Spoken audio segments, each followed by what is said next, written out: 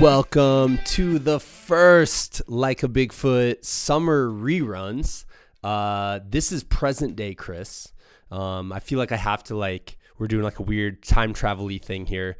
But what you're about to listen to is one of my personal favorite episodes of the show. And all of that has to do with the guest, honestly. Bo Miles. I'm a huge fan of Bo. If you have not checked out all of his YouTube stuff, he is one of the most creative adventurers around. He's a very experienced adventurer. He has released a book since we released this episode. It's called The Backyard Adventurer, and I highly recommend it. I just gobbled that book up in like one day. Along with that, I'd recommend the audiobook because I just love hearing Bo's voice and like having him tell the stories that take place in that book. Bo has started a podcast called Boisms, Beauisms. It's a whole lot of vowels, but it's fantastic. He does it every once in a while. He did it at first just to kind of promote his book.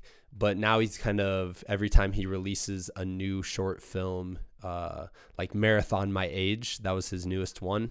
When he releases that, he'll go in with Mitch Drummond, his filmmaker, director of photography, partner in all these films, and they kind of just talk about the process of making it. I've obviously geeked out about that. But since we did this episode, he's released so many amazing short films on his YouTube channel. You should check him out. He has The Commute.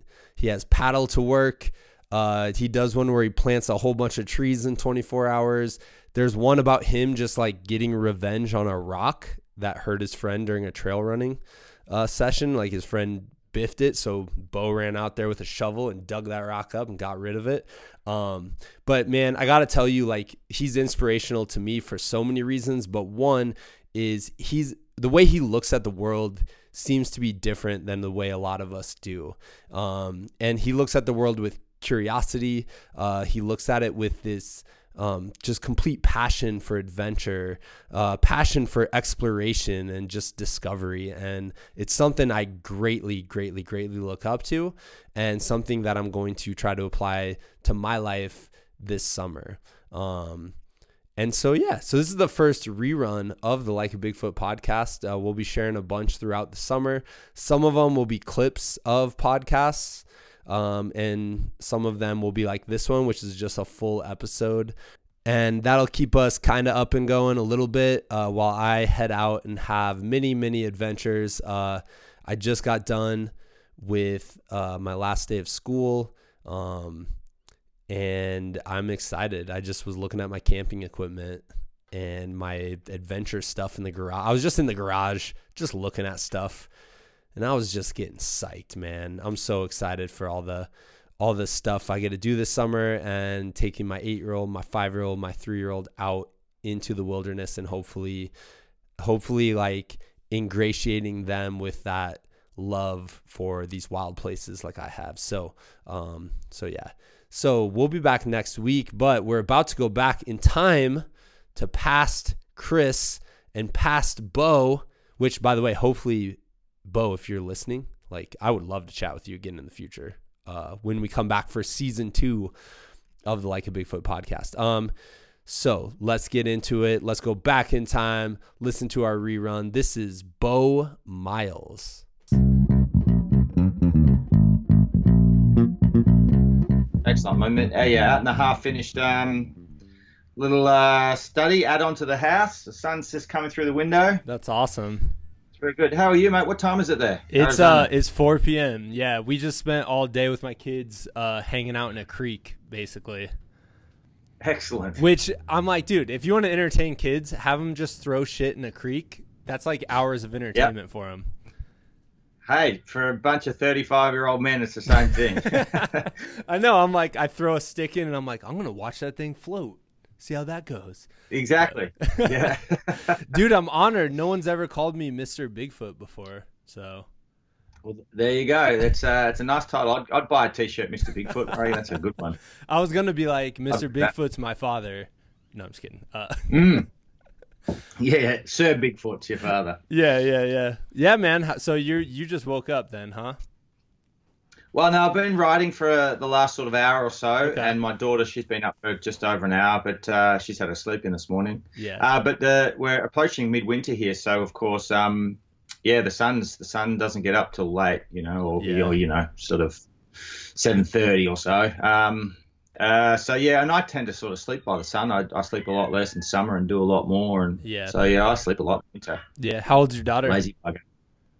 She's 7 months. Oh man, Today or congrats. tomorrow. Yeah. Yeah, thanks, mate. She's brilliant. She's great fun, and it's the best thing I've ever done. Oh man. Because it's you've got great. 3 kids, haven't you? I got 3 daughters. Yeah. I have a 6-year-old, a 3-year-old, and a 1-year-old. Wow, Yeah, man. They that's a lot of energy right there. Oh, dude, it's a nonstop too. I turned my basement into a kindergarten classroom. I don't know if you can see that, but I'm just surrounded by Right. like kindergarten books and whatnot. So I've been trying to teach my daughter down here, and yeah, it's been going all right. That's You know? fantastic. All right, guys, I'm here with Bo Miles. He's an adventurer, filmmaker, storyteller, and endurance athlete. But Bo, I'd like to hear, like, how would you describe yourself? Like, if someone comes up to you and they're like, "Hey, who are you? What do you do?" Like, what do you tend to say? Well, it's been a really hard question for me. I think for the last sort of 18 or 20 years, because I was many things, I think it's probably simpler now since I'm now unemployed. So I worked for Australia's biggest university as an outdoor educator, and in a very unceremonious way, in November last year, I got told that the course that I was working in and myself were no longer going to be run or offered. And so I left at Christmas, and since then I've been unemployed. So I suppose it's been great. Don't get me wrong. Yeah. I suppose now I'm a writer and a filmmaker, and I don't know which one comes first. And so I'll probably ignore both and just say that I'm a creative or I don't know, stay-at-home dad. So actually, I think I've just gone back on my word. I'm not sure I know what I am at all.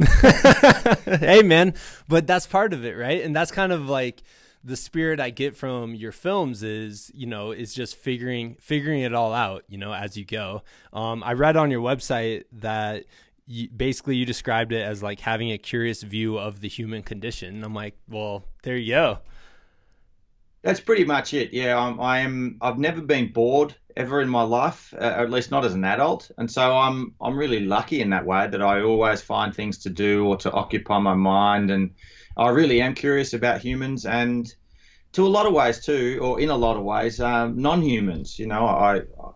I remember standing in the field waiting for a friend to pick me up once when I was about 25, and I was just there standing there with a donkey waiting to be picked up, and I learned a lot about a donkey for a couple of hours, about where the hair folds over their neck and how long their ear is compared to their neck hairs, and what its tail is, used for in terms of flight. It was really fascinating.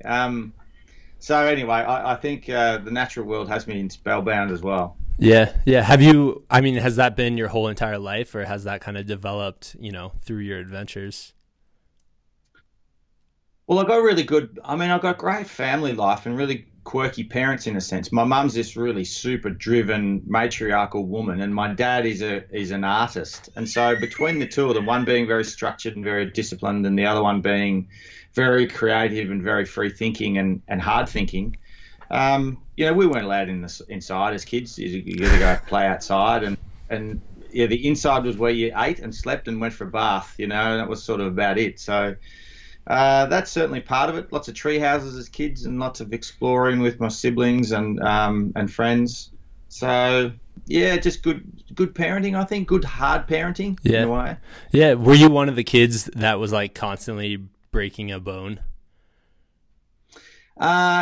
Yeah, not as much as, look, I was a pretty timid kid. I was fairly safe, I think, as a kid. And it hasn't emerged to be a little bit more to sort of shaking things up a little bit until adulthood. Yeah. And even post university. I was fairly conservative, I think, my whole life until adulthood. Maybe alcohol and women and the freedom of going out and about sort of opened my eyes to the world a bit, and then I realized how much I was missing and how much you could sort of push your thresholds. Yeah. What was like the first kind of big adventure or expedition you went on?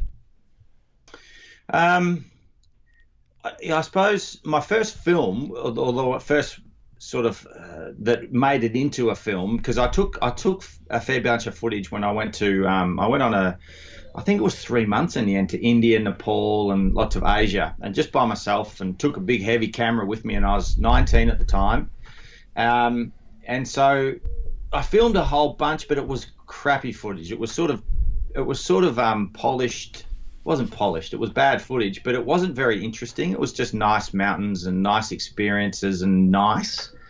It was boring as heck. It showed no insight of the everyday travel of a young guy. Didn't talk about my struggles or my breakthroughs or the relationships I was having with people as I went. So I suppose my first real adventure that I mapped myself against, and I really kind of was a bit more honest, was my film called The Green Paddle, when I went paddling across some island chains in the southern half of Australia. And I made a lot of mistakes, and I wasn't a particularly good sea kayaker then, and I got scared. I got thoroughly scared for the first time in my life when I was stuffed up loading my kayak on an island, a rocky island. And so that was sort of, yeah, that was probably it. No, I think I was 23 then. Yeah. Yeah. What was it about sea kayaking, like in specifically that, thing, like way of exploring? I suppose with sea kayaking, it's been said that sea kayaking is very similar to mountaineering. So mountaineering is this sort of you against the mountain sort of thing, and sea kayaking is very similar to you against the sea. Now, I would never say against now or versus. This is, you don't beat the sea or beat a mountain at all. They just do their thing, Yeah. and it's not even a thing. It's an entity that is very big and powerful and goes via these huge geographical and worldly forces. And when we think it's us against them, we kind of almost put ourselves as this sort of godlike position that we can manipulate those big global forces. And I know that that's not the case, other than the fact that maybe I'm a human and we're affecting these global forces. Yeah. But that's a whole other thing. So in some respects, we're all this sort of tiny little piece of God because we're shaping the way, how much a mountain erodes or what the temperature is. But yeah, I think now it's very much about just reading the world better, and I'm just becoming better at reading the world. Yeah. Yeah. Well, going out there, I mean, I've watched the Green Paddle, or the one that you put up on YouTube, the kind of edited, I'm sure you've grown as a storyteller, just like you've grown as an adventurer through this.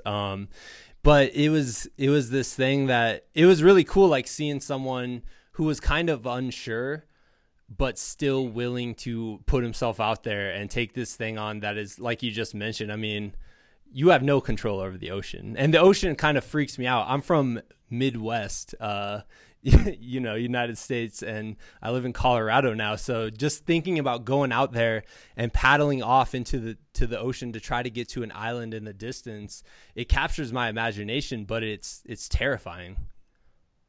Well, it's still terrifying for me in some respects too, but I embrace that fear, and I know of the capabilities now. So when I crossed over to Tasmania from the Australian mainland, and you lose sight of land, Yeah. that's a really, it's a very empowering moment when you can embrace that. I remember when I was training for Africa, I paddled from one side of Africa to Cape Town, and I was supposed to paddle more, but ran out of time and money, and my shoulder was dicky. But when I was training for that, I remember saying to myself, I'm not going to go to Africa until I lose sight of land by myself on a home stretch of water. So I went down to the coast one morning, beautiful day, pretty much pancake flat other than some surf break. I get past the surf break and I just go. I go until I turn around every every hour or two until I can't see land.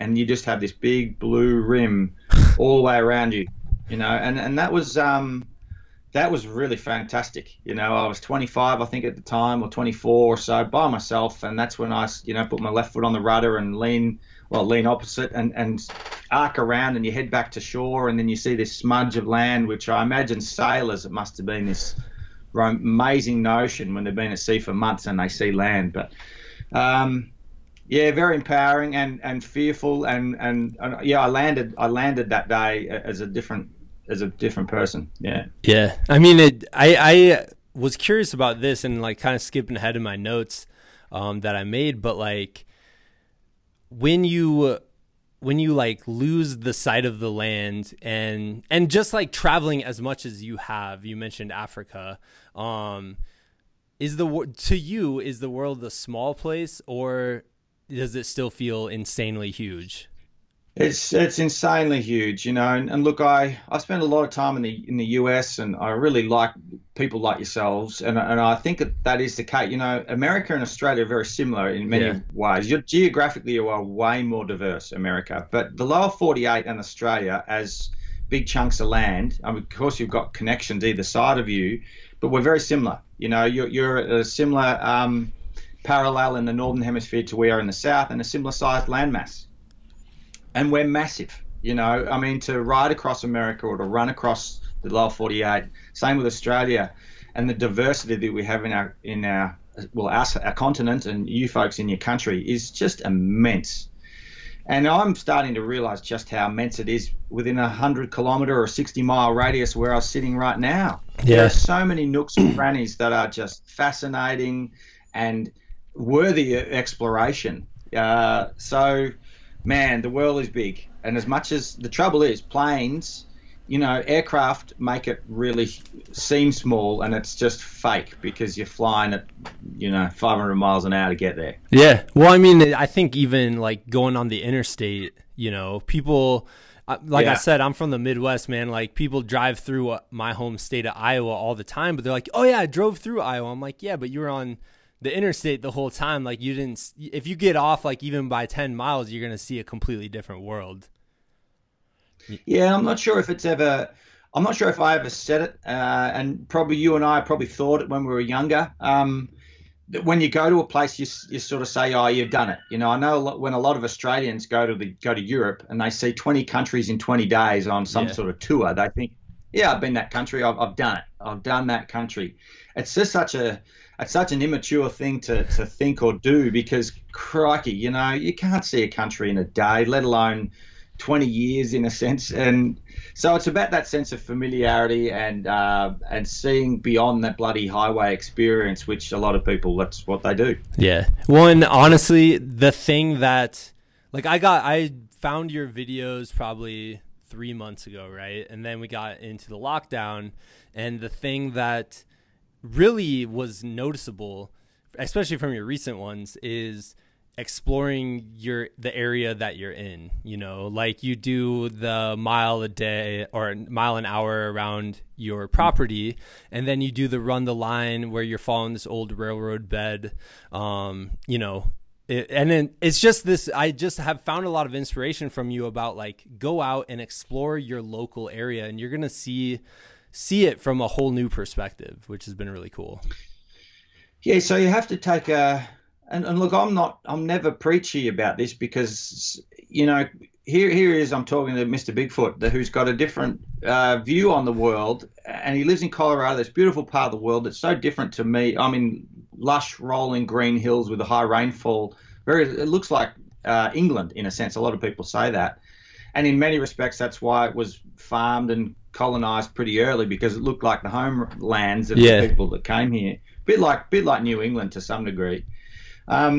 So, you know, we've got really different worldviews and different geographies and different people that live in those places. And so we have these sort of different ideas of where we live. And yet we often, in the modern world too, because we're able to go so far, we often, we just don't see what amazing opportunity is beneath us, because our interstate can take us 60 miles away at the drop of a hat. And so we just don't go there. So, yeah, I'm really lucky in that now I take into my local lands this sort of sense of curiosity, which, to be honest, though, that's taken a long time to create. Yeah, but I think, like, by you creating it and then making these, like, excellent films, you know, it's inspiring other people to kind of take up that mantle and kind of try to see their area in a similar way.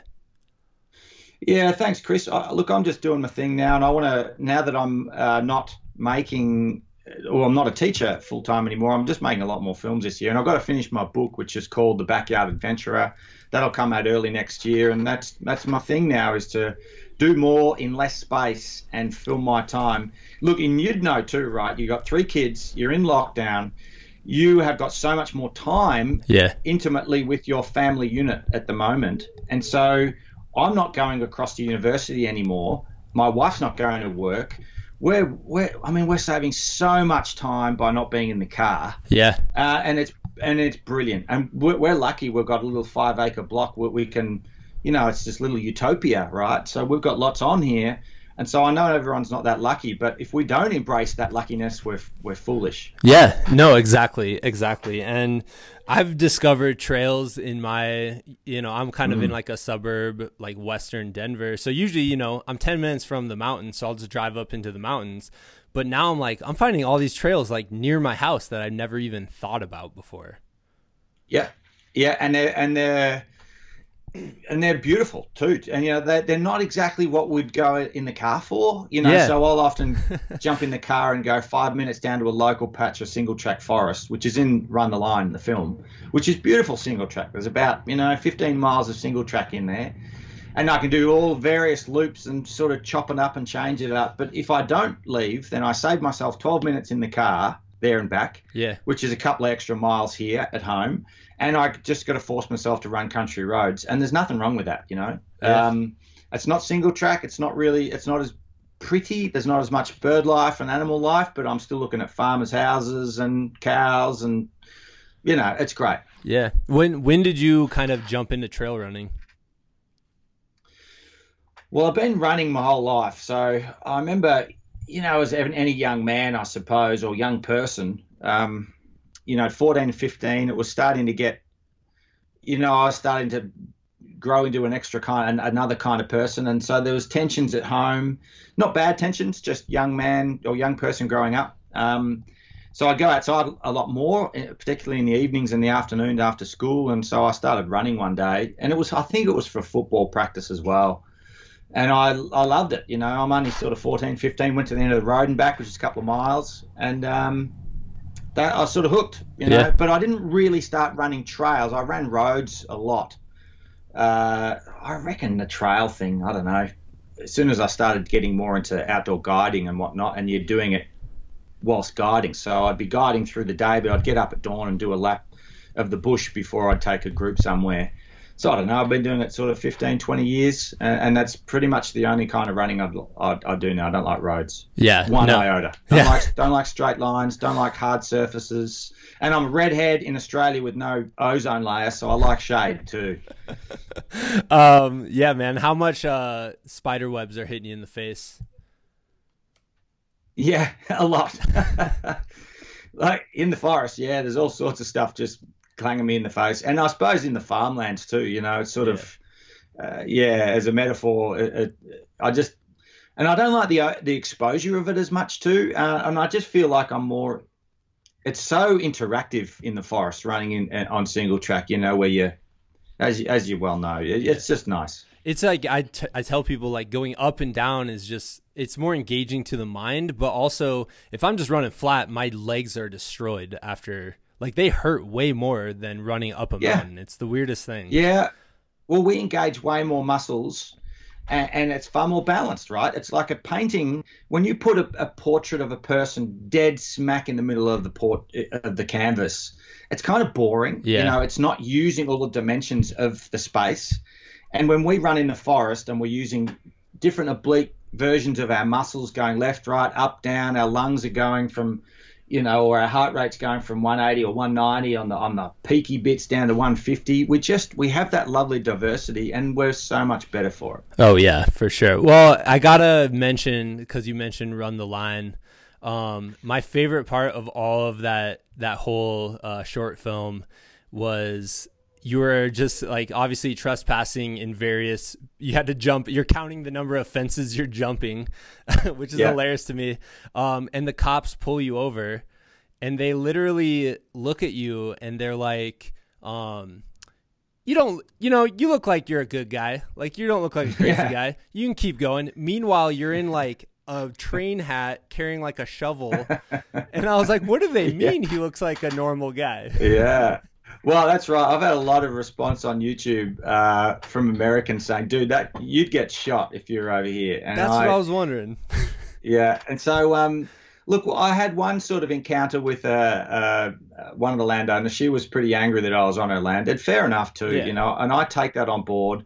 That I was reasonably strategic with the run the line. I knew that I wouldn't get everyone to say yes if I went and talked to all the owners.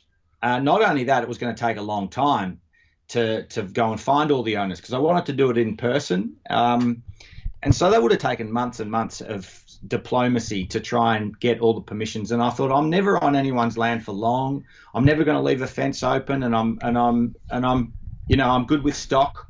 So I figured I was never doing any harm. And a lot of other countries do this in Norway and Scotland and there's right to roams.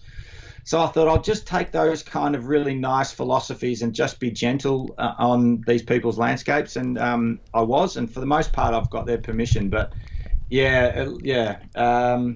I'm not sure if I'd do it differently next time, maybe. But anyway, I've since gone and made up with a lot of the owners and got their blessing. Yeah, I was just wondering, like, do you think that would fly? You said you would spend some time in America here. Like, do you think you'd be able to pull it off? No way. I wouldn't attempt it either. It's just, it's a different culture. And, you know, Australians don't have guns like you folks do either. And we don't have that sense of, you know, we're a much younger Western country in a sense too, that we don't have, we're still a little cautious, or a lot of us, I am too, my generation, a little cautious. Here I am owning this piece of land that has been owned by the Bunurong people, you know, the Indigenous Australians, for many tens of thousands of years. And I'm cautious of that I say I am now the owner of this land. Yeah. Now, if someone comes traipsing through my property, I'm going to ask them what they're doing, but I'm not going to take a gun. I'm just going to say, what's going on, man? You know, and if they say, look, I'm retracing this old wayfinding route and they're not doing any harm, I'm going to say, go right ahead. You would probably be like, hey, can I join you?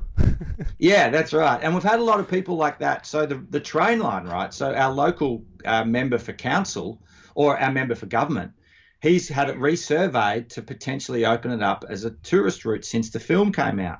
That's awesome. Now, no way is it going to happen because he only needs 2 owners in there that say get stuffed. And you can't open it up. And so I think he's up against a bit of a fight, but there's still a lot of locals that would want it to happen. But yeah, I wouldn't try this in the States for many different reasons, and that would be one of them. I think that the feeling is just different, and I respect that.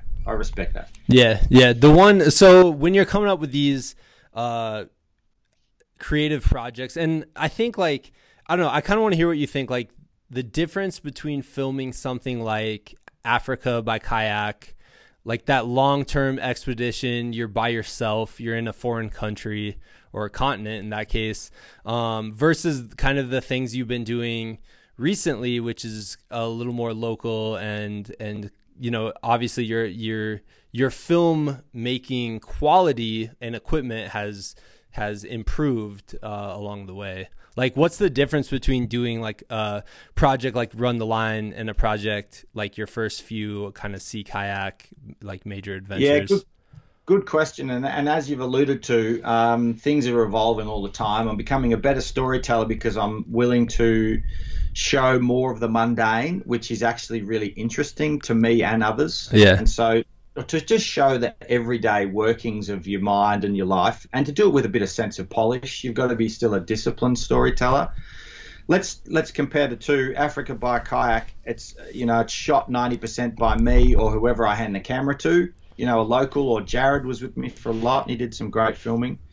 Shitty sound quality because it was hard. You know, you're always around somewhere that's windy. You've got battery life short, and it's all bulky then. You know, that's 2007.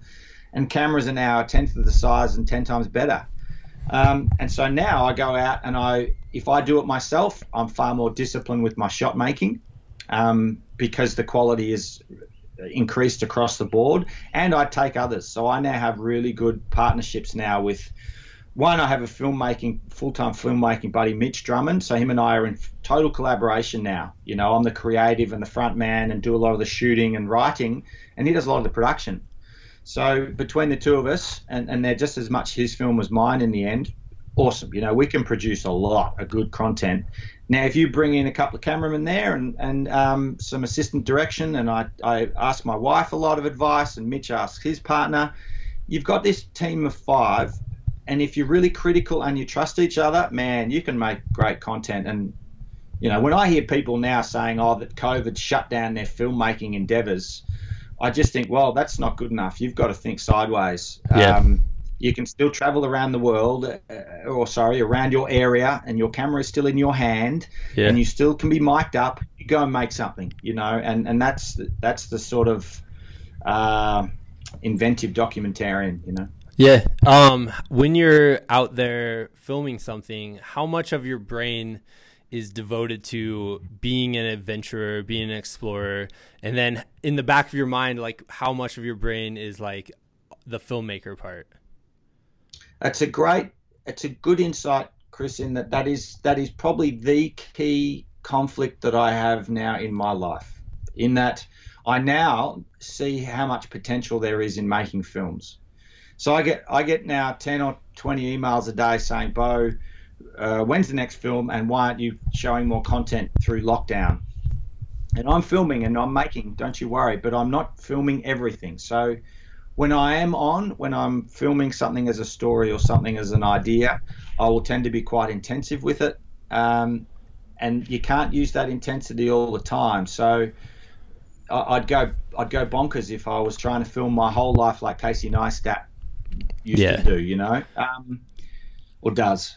So I don't know, mate. It's always that conflict of how much do I tell the story in front of camera and how much do I just go and live my life. And when I tend to be on the clock, I tend to, you become a bit more of a Steve Irwin character, and you become another kind of character. Yeah.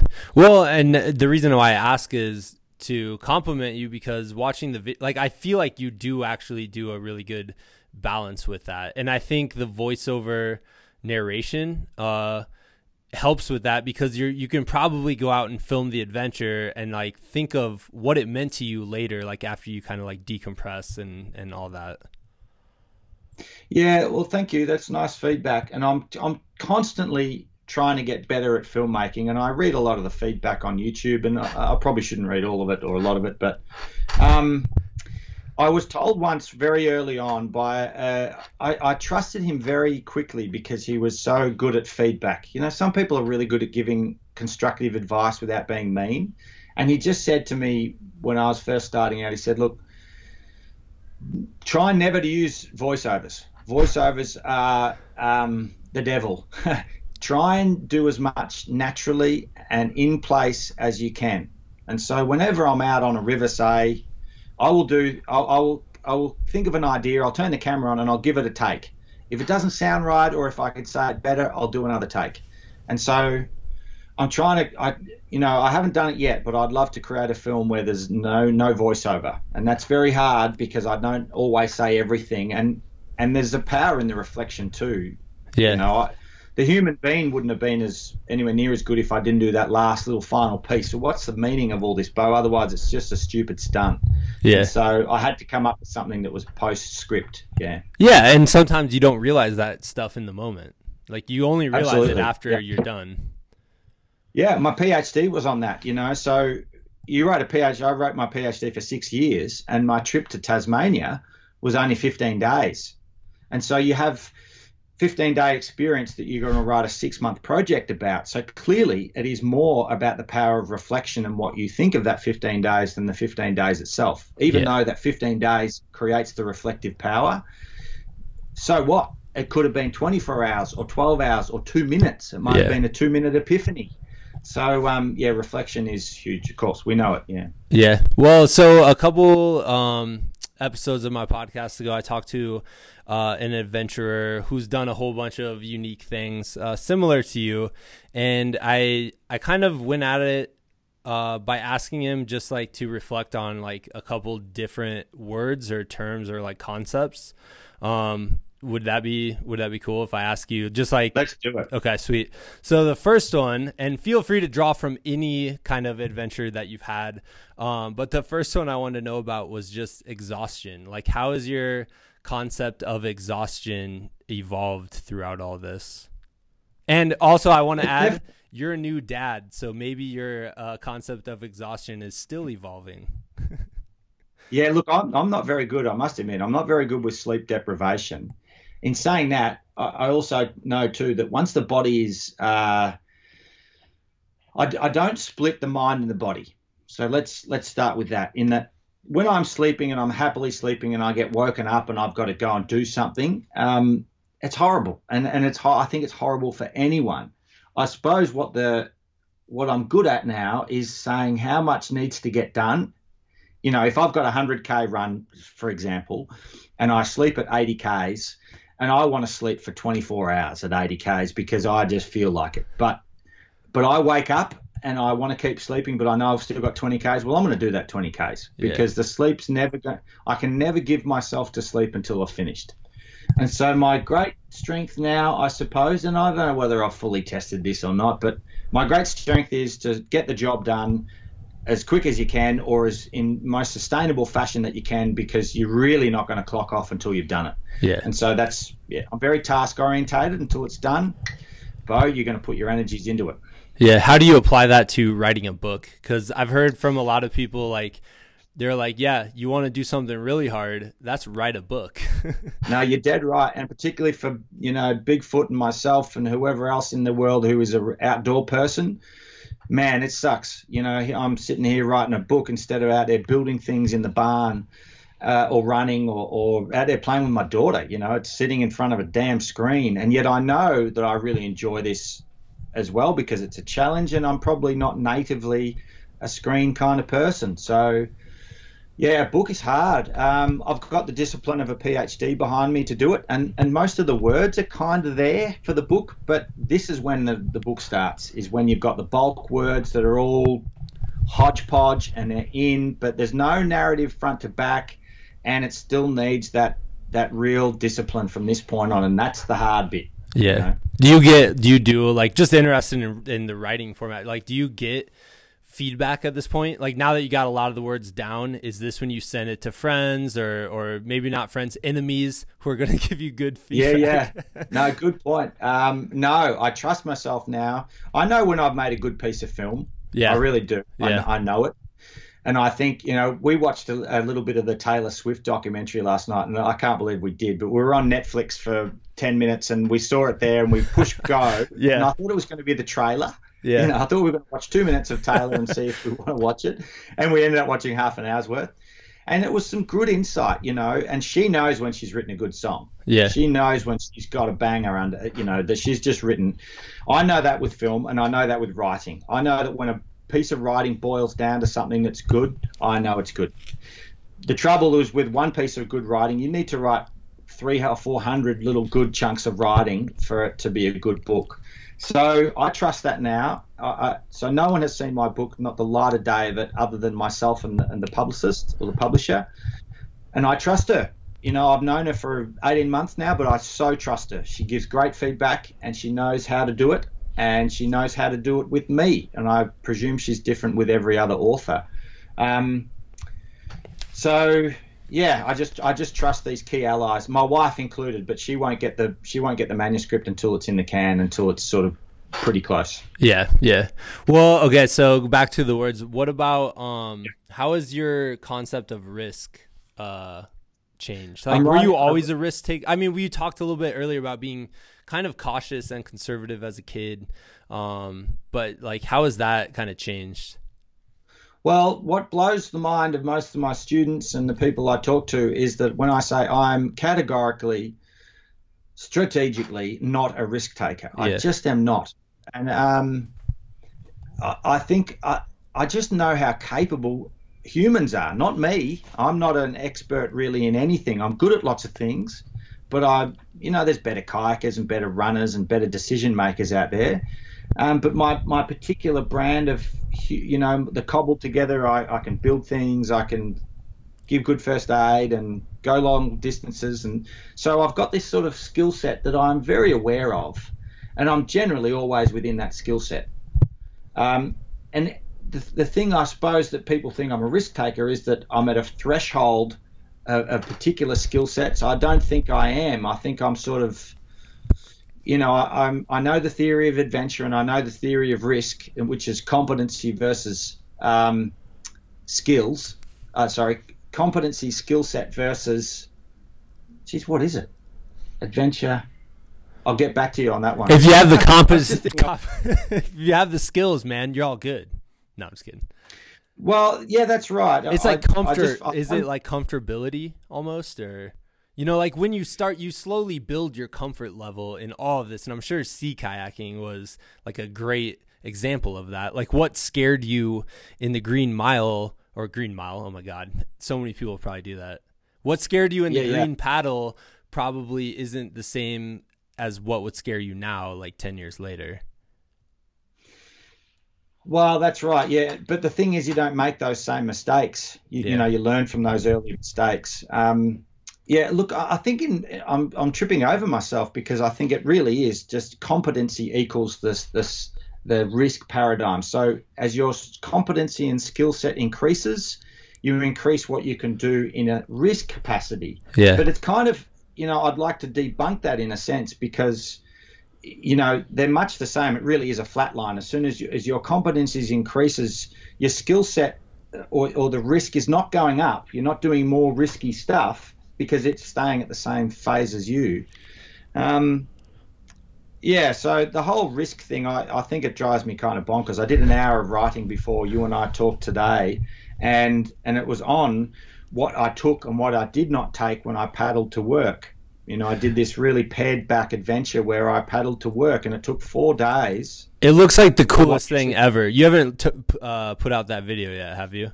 No, that's coming out later this year. We're editing them at the moment, the walk and the paddle to work. And that was not only a really hard little slice of adventure, but I took so little with me. I wore a wetsuit, I took a bivy sack, I took tins of food and a hand of bananas, and I drank water wherever I could get it along the way from cattle troughs. And so I left behind sat phones, PFDs, extra sunglasses, more warmth, all backups, no first aid. And it was fine, and if I needed any of those things, well, all right, you stop and you walk to the next farmhouse and you get help. Yeah. And the idea being that you want to be autonomous, right? You don't want to have to ask for help. And that's why our backpacks are so full now. We become this world. But not only do you very rarely use the stuff that's in your world that you take with you, but there's nothing wrong with going to the farmhouse and asking for help. And in fact, when our expeditions do that, when I take students out and something that we can't fix on the run and we have to go and ask for external help, it's the best part of their expedition, when they break the expedition bubble and they go and actually receive real world help from a local. Yeah. And it's probably one of the most interesting parts of a local's day, Yeah. It makes it, people feel empowered that they're helping these people that wash up on their doorstep. Yeah. And look, we don't expect that help. And if they turn us away, fair enough. We've got to come up with another solution. And that's totally cool. And that's part of the remit. But very rarely do humans do that. They're great at helping others. And, when someone breaks down at the front of my farm here, I'm going to help them. Yeah, absolutely. They're going to get them on their way, and I'm going to throw all my tools at them and, tell them who's good down the road that has a spare tire and all this, so you just help. And I like that. And so that's becoming part of my adventure stick. Yeah. What about just drive in general? Like, what motivates you? What drives you? I don't know. I get asked that every day. Why do you do this as opposed to not doing that? And it's the $1 million question, to be honest. Yeah. I don't know why I want to write another 250 words before I go for a cup of tea.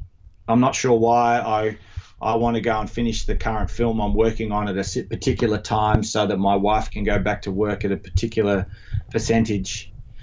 I suppose saying those things, I'm very practical, and I do like chalking things up, but I don't think I'm that boring either. So, and whether that's boring, I don't know, but I just like doing things, I suppose, and I'm not sure where that's come from, Chris. It's here, and I'm just, Well, it almost brings back to that curiosity that your website mentions.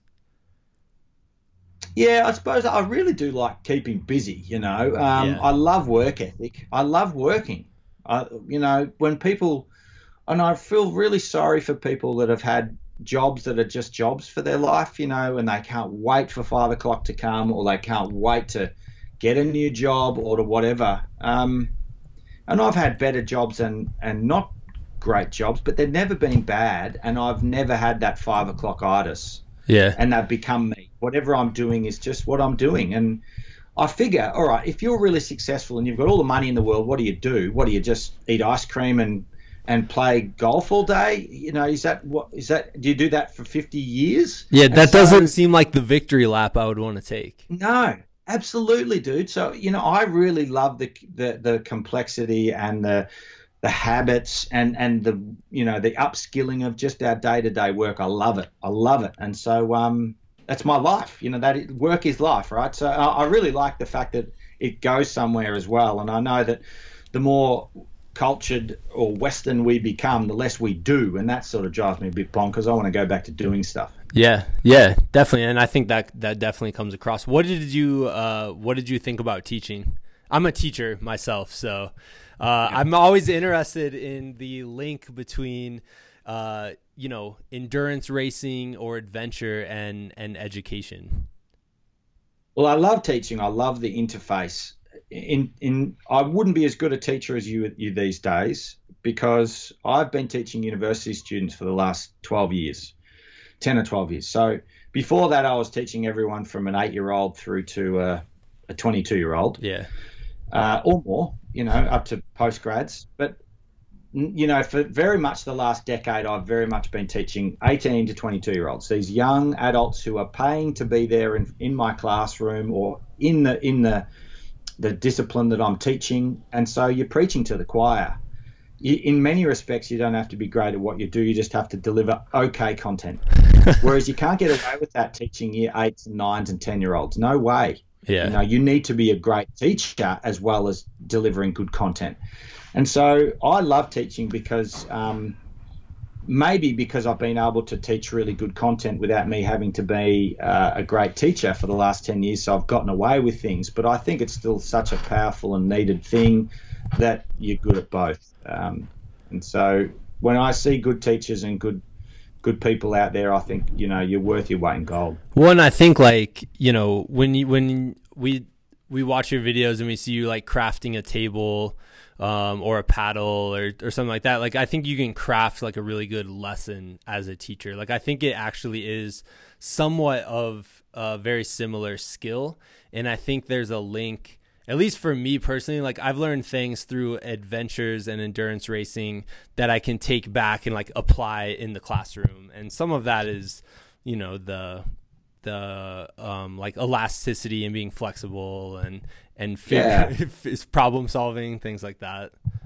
Well, you've got kids, right? So you're good with humans probably, or most likely. I think ultimately too, you just need to be interested in the students. Yeah. And there's a lot of professors out there. You know, I've worked with some brilliant minds, and I haven't really worked with them, but I've worked in the same area as them, and they are wonderful thinkers and wonderful writers, and to a degree wonderful humans, but they're not as interested in the students as they probably should be. Yeah. And that's a great shame, because when you show interest in your students, they respond tremendously, and it's a very simple truth that's what makes great teaching. Yeah.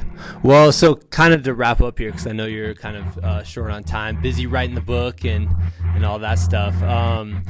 But when I'm trying to think how to ask this, because I wanted to ask, when you were growing up, what captured your imagination? But I guess like that could still apply to right now. So like what really captures your imagination? What gets you excited?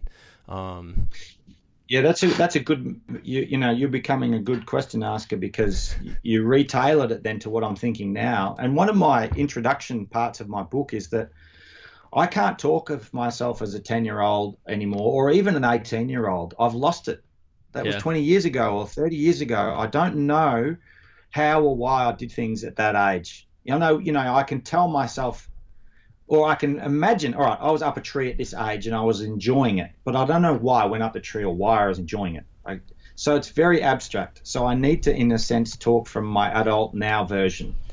So me sitting here right now, listening to that question, I can give you some really insightful, truthful things. And I think what you just asked was what excites me about doing things now. Yeah. And I say this to nearly every podcast I do. I'm genuinely scared of not being on the planet. You know, I don't want to die, and so I see such potential in every day. And that sounds like a religious coup, you know, and I'm not religious, but I just know that when the sun comes up, there's all this potential in the day, and I want to use it. I want to experience things. Um, I want to create things, and I want to be physically active. I have this great body to go do things with, you know, and it's only getting older. I've reached my biological high point, so damn it, use it, you know. And that's about it, mate. You know, I just want to do things, so I'm lucky. Yeah, yeah, that's awesome, man. And I wanted to ask you about the mile an hour, but I think that what you just said, the potential of the day, I think that was the conclusion. Yeah, and that's gone really big on YouTube. You know, it's had millions of views, and people really like it, and it's been copied all over the world in various ways. I did it a couple weeks ago. I did 2 miles an hour because I'm a wimp with sleep, man. I was like, I don't want to stay up. But yeah, I got my neighbor, dude. We got out at 5 or 4 in the morning. Yeah, and we did 2 miles. He'd never ran more than 5 miles his whole entire life, and he ended up doing 14 with me. And I ended up doing the 26. Yeah, man, it was cool. I was laughing though, because you know, I just like you, I tried to do the checklist, you know, of things to do, but I'm like, man, Bo's out here like building tables and stuff, and like manly stuff, and I'm like reorganizing my closet and Oh, dude, there's nothing wrong with that. I should have done more of that stuff, I tell you. But you did 2 miles an hour too, so you had a lot less time each hour to do stuff in a sense as well. You'd come back and you'd have a drink or you'd do something small, and all of a sudden that top of the hour comes around real quick. So I imagine your format was a bit harder to follow as well. It was more running centric. Yeah. I just, like I said, I just didn't want to stay up all night because I'm a wimp. So with this, no, you got 3 kids, dude. You need no excuse. Yeah, they'll keep me up all night anyways. But yeah, man. Well, Bo, thank you for coming on the show. I would love to kind of like pick your brain again at some point in the future, because I just really respect what you're doing, and what you're putting out there is like really, really high quality, really entertaining little short films and movies that I've really appreciated watching. Well, thank you, Bigfoot. Good on you, Chris. And we'll talk again in a year or so. I'll have 3 or 4 more films out, or maybe more by the time a year rolls around. So we'll chat down the path. Heck yeah. Thank you, Bo. Oh, hey, where can they find your stuff? Sorry. Well, yeah, that's a good point. I mean, I'm sure you say that anyway, but yeah, go to YouTube. You know, that's where it's at now. That's the only way I can make pocket money. So, or at the moment. So, life is really good, and YouTube's giving me 10 or $20 a day to buy milk and bread, and life's good. And there's some good content there, some quirky stuff. Super cool. My website as well, or Instagram, Boisms. You can follow me on that. That'll kind of keep you up to date with most stuff. And thanks for watching. Yeah, perfect, man. Thank you. And yeah, I'd love to talk to you again. Thanks, mate. Bye. All right, ladies and gents, this is back present Chris. I don't know. We need to come up with like a better name so it's not confusing all summer. We're back. I honestly, truly wouldn't. When I think back to the episodes I've recorded, the ones I've geeked out about, there's like, you know, the ones that I'm really, really proud of, and the ones that I'm like super geeking out because I just am a huge fan of the person I'm talking to. Bo is like in the intersection of those things. I really enjoyed talking with him. He's a fantastic person to interview, just a very fascinating human being. One of the things I've enjoyed about doing the show is being able to meet and talk to and kind of learn from people who fascinate me and have a unique view on the world. And Bo definitely does both of those things. And I've just become more and more inspired by him since we recorded this episode like a year and a half ago or 2 years ago or however long ago it was. He is incredible. So go check out, like I said, I highly recommend buying his book. I bought the audiobook version. It's called The Backyard Adventurer. I went through that. I would go running and I would listen to kind of his perspective on some of the adventures he went on, which was amazing. But also go in, check out all of his short films on his YouTube channel. There's a whole bunch more now. But I mean, honestly, if you've never watched any of these, like just get ready to have like 2 days of sitting on the couch, and then after those 2 days, get ready to have like 8 weeks of just being like, I'm gonna like count the number of roses on my block or something, like some sort of weird, quirky, awesome adventure around your house where you're able to appreciate the area you're in on a much deeper level. Or my neighbor's like, you're gonna end up building a freaking tree house, like a place for you to sleep in your tree. I'm like, that might be the next thing, because that's what Bo did, and Bo's my hero. So check all that stuff out, and we'll come back at you guys next week with another rerun, and then the new episodes will start releasing next September, when I'm kind of back after hopefully a summer full of grand and not so grand but also amazing adventures. So we'll get back at you then.